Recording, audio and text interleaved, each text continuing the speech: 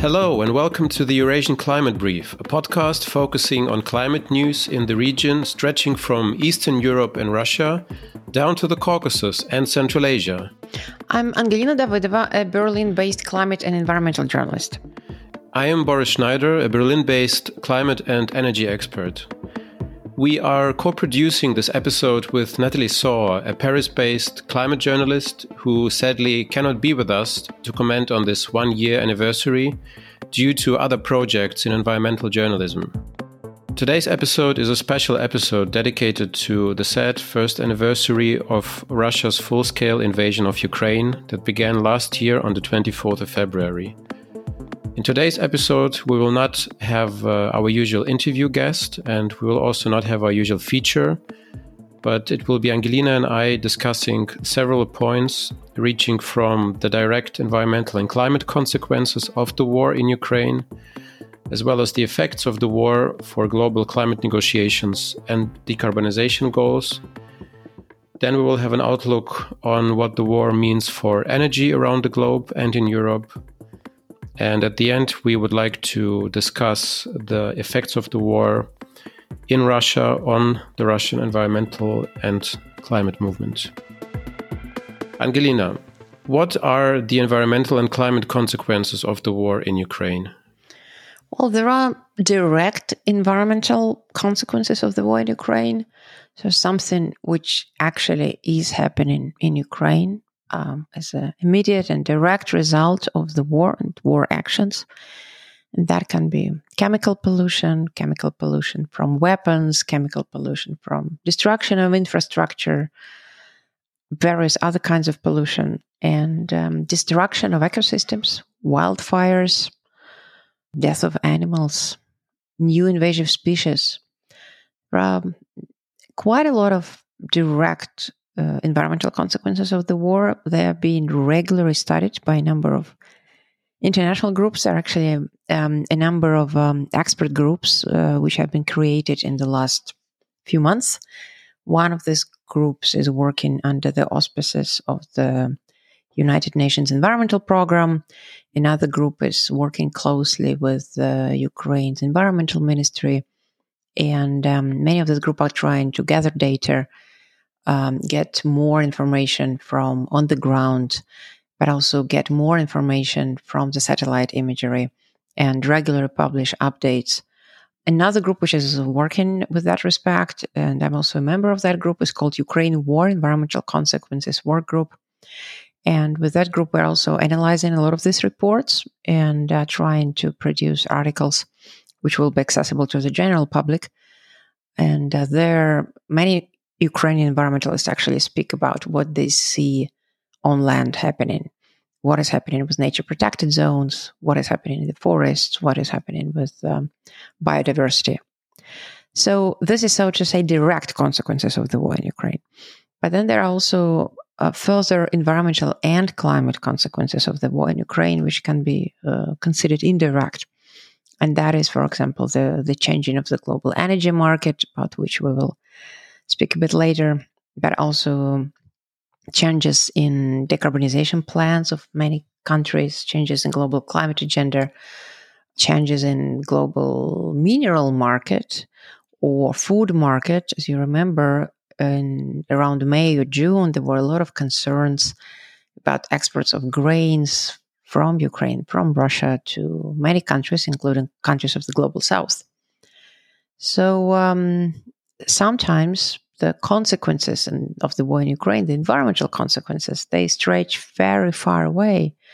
There have been a number of articles and analytical reports about how decrease in supplies of fertilizers from Ukraine, from Russia, actually influence countries like Argentina or Brazil, which announced new plans of cutting down rainforest for the sake of producing more wheat, for example, or for the sake of mining of new resources, which can later be used for production of fertilizers, which in case of those countries might also mean taking some land away from indigenous communities.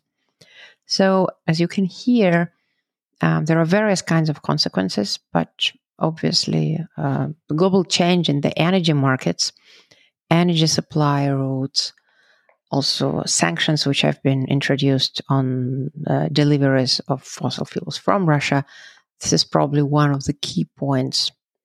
And here I would like to ask you, Boris, because I know you've been following this topic quite a while. So what has been happening with the global energy market and the regional energy markets? Where are we now, a year since the beginning of the war? So looking at the energy markets, we can start in Europe, precisely in the EU. And since the beginning of the war, the EU managed to substitute nearly 3/4 of its Russian gas imports. As our listeners surely know, the EU was quite dependent on Russian imports, on Russian gas imports. And to many, it seemed that replacing them in the short to midterm would not be an easy task. But as the numbers show us, this has worked already to 75%. And at the same time, the total gas demand in the EU went down by about 10% during the first 9 months of the year 2022. And we can expect this trend to fall even more in the future. However, with the substitution of Russian gas, the EU is getting new gas contracts. We are speaking about liquefied natural gas. And here are some dangers and some risks, as many analysts are saying, because we are getting excess import capacity in the course of creating those new import structures for LNG. And some research is showing us that the development of this LNG capacity could provide 65% more gas than Russia was actually supplying at the end of last year. So we have to be very careful that we don't create lock-ins that will tie us or that will tie the European energy markets to fossil fuels for decades to come. There are also forecasts that say that the global gas demand is expected to peak before the end of this decade, so before the end of the 2020s. And about 90% of the growth in electricity demand will be met by renewables over the next 3 years. And at the same time, only 1% of the growth of the global electricity demand is expected to be met by fossil fuels. So those are numbers that, with regard to a successful energy transition, are quite optimistic. Also, it should be mentioned that gas and coal prices, or rather higher gas and coal prices as a result of the invasion, accounted for almost 90% of the electricity costs increase around the world in 2022. So the argument that the energy transition is making electricity, let's say, way more expensive, or that the energy transition is at fault for the electricity cost crisis that we have seen since last year, is just plain wrong. And at least in Europe, the governments committed over 75 billion euro to protect consumers from the negative impacts of rising energy prices. It is also worth mentioning that the European Union spent more than 250 billion euro on gas imports in the first 9 months of the year, which is 186 billion euro more than was spent in the same period in the previous year. So this is a rise of almost 300%. So you see that in the, let's say, the short-term effects of the war for European consumers would have been very difficult to carry and would have been very expensive without those support packages from the European Union. And while we speak about those huge numbers, let's also mention Western energy sanctions against Russia. It is said that they are costing the Russian Federation around 200 million euro per day. And that means that the Russian deficit by now has reached, according to some estimates, about $25 billion. And another big financial problem that Russia is facing right now is the EU ban on oil-derived products from Russia. This ban was implemented in several stages, but so to say, counting all the oil-related bans together, we can say that the tax revenue of Russia from oil and gas exports dropped by almost 50% from January 2022 to January this year. At the same time, government spending increased about 60% due to the war expenses in Ukraine. And this obviously also contributed to this public deficit of, as mentioned before, $25 billion in January 2023. The last number I'm going to mention is that Russia is expected to lose more than $1 trillion in oil and gas export revenues by the end of the 2020s. And this number goes back to the International Energy Agency's head of energy supply. Wow, those were indeed a lot of figures and a lot of new trends. And very often when we speak about how the global energy market have changed, we actually do not grasp all these changes which you've just outlined. So it does look like the world is living through a major time of energy reform. And we've actually been trying to follow these changes in quite a number of the episodes which we did this year. We should also possibly mention that ever since the beginning of the full-scale war in Ukraine in late February last year, we changed the topics of our podcast and actually decided to concentrate more on particular consequences of the war in Ukraine. And with many guests and with many experts, we were speaking about various topics, including what's happening with the energy sector, what's happening with sanctions on Russian oil and gas, what's happening with the global mineral sector, what's happening with Russia's climate policy. And so I strongly encourage you to go back and listen to the previous episodes we produced. And I would also like to add that all these changes within the energy debate, they obviously had an influence on the global climate debate. We tried to follow everything around COP27 and Sharm el-Sheikh in Egypt, and also earlier the climate negotiations in Bonn last summer, and see how the war and consequent changes in the energy sector also influence global climate debate.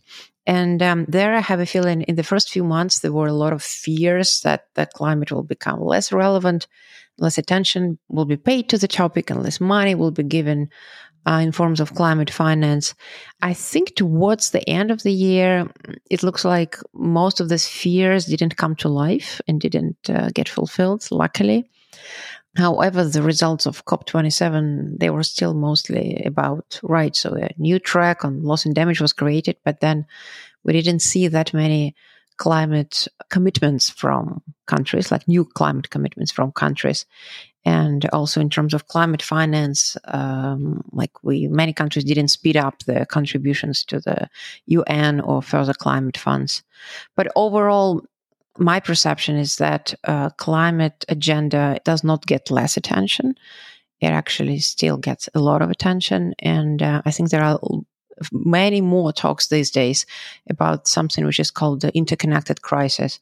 So both climate crisis and biodiversity crisis, but also a crisis around the war in Ukraine, and subsequent crisis with, once again, energy supplies, soaring prices for food, soaring prices for energy, but also supply and chain issues.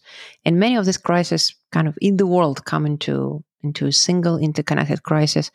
And there's a lot of talk about how the world is going to deal with that and how we need to change our political systems, our lives, our consumption patterns, but also our probably values about what is important in life and how do we want to live and how do we want to consume resources and build life around us. But oh well, this is probably something for another episode when we will be talking about systemic change. Indeed, Angelina. And could you tell our listeners what the war has meant so far and what it still means for the Russian environmental and climate movement? Well, An immediate reaction was that many experts on environmental and climate topics have left Russia, and they are being located in many countries around the globe, from Georgia to Lithuania and from Germany to Turkey. So that was trend number one. Trend number two is that many environmental movements, which, as we remember, were actually very much present and very much growing in Russia in the last few years, so many of these movements put their campaigns on a pause for the few first months of the war. But then what we saw and what we experienced is that many of these campaigns resumed. So basically, there's still environmental activism in Russia, not so much of pure climate activism, but more of an regional environmental activism across various regions in Russia. And the main topics that people get organized around are also still the same: air pollution, access to environmental information, green zones, green areas in the cities, and attempts to keep them and prevent them from being chopped down in order to build new infrastructure. And finally, the question of waste management, plans to build new incineration plants. There were actually quite a lot in the news how international sanctions have also hindered plans to build new incineration plants. But now it doesn't look like that. It looks like the state is willing to go forward with that, which brings many regional environmental campaigners for further environmental protests. And then against that continuation of the trend, we also see how many environmental activists are being prosecuted. 5 NGOs have been declared to be foreign agents in 2022. 3 of them have decided to shut down. Many further activists have been prosecuted also personally. Some criminal cases have been started against some of them, and some others got administrative prosecution and got fines. And like one of Russia's most renowned climate activist, Arshak Makichan, who left Russia and who is now also in Germany. So he had his Russian citizenship revoked because his family came from Armenia when he was a little child. So we see these trends continue. And also, from my understanding, the topics of environment and climate and sustainability, they remain to be very important for many people in Russia. But now, in current conditions of the war, it's obviously not always easy to work on these topics. As I said, there are still some regional movements who are trying to continue with the campaigns. Also, probably another topic which I still haven't mentioned are campaigns against oil extraction and open pit mines, and oil coal processing and coal transportation. And this is another topic which can potentially be connected to climate activism as well. There was also a very interesting case. Actually, Boris and I are based in Germany, and the whole case around the Lützerath, the village of Lützerath, was very much in the news here when there were plans of a company called RWE to start extraction of coal next to this village, and there was a protest going on for months. And in the end, the police have raided the camp and it was closed down. And surprisingly, very far away in Kuzbas, which is in southern Siberia, Russian anti-coal activists have also recorded a video supporting anti-coal activists in Germany, which I thought was a very beautiful case. Anyway, we'll continue tracking what's happening on the global climate agenda, energy agenda, what's happening in Ukraine with regard to immediate environmental consequences, what's happening with the green reconstruction plans of Ukraine. That's another very important topic.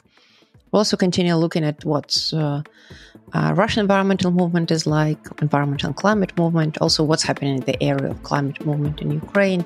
So all these topics will certainly be on our agenda this year as well. That's it for today. If you've enjoyed the podcast, please do leave us a review and share the episode on social media. Our podcast is supported by NOST, a Berlin-based NGO backing cross-border journalism, the Moscow Times, and the European Climate Foundation. A big thank you to our 3 partners for making our work possible. We'd love to know your thoughts on the topics we discuss in each episode. Get in touch on Twitter, where you will find us at Eurasian Climate. If you can, please support our show on Patreon at patreon.com/EurasianClimate. We'll be back soon with a new episode, so see you then.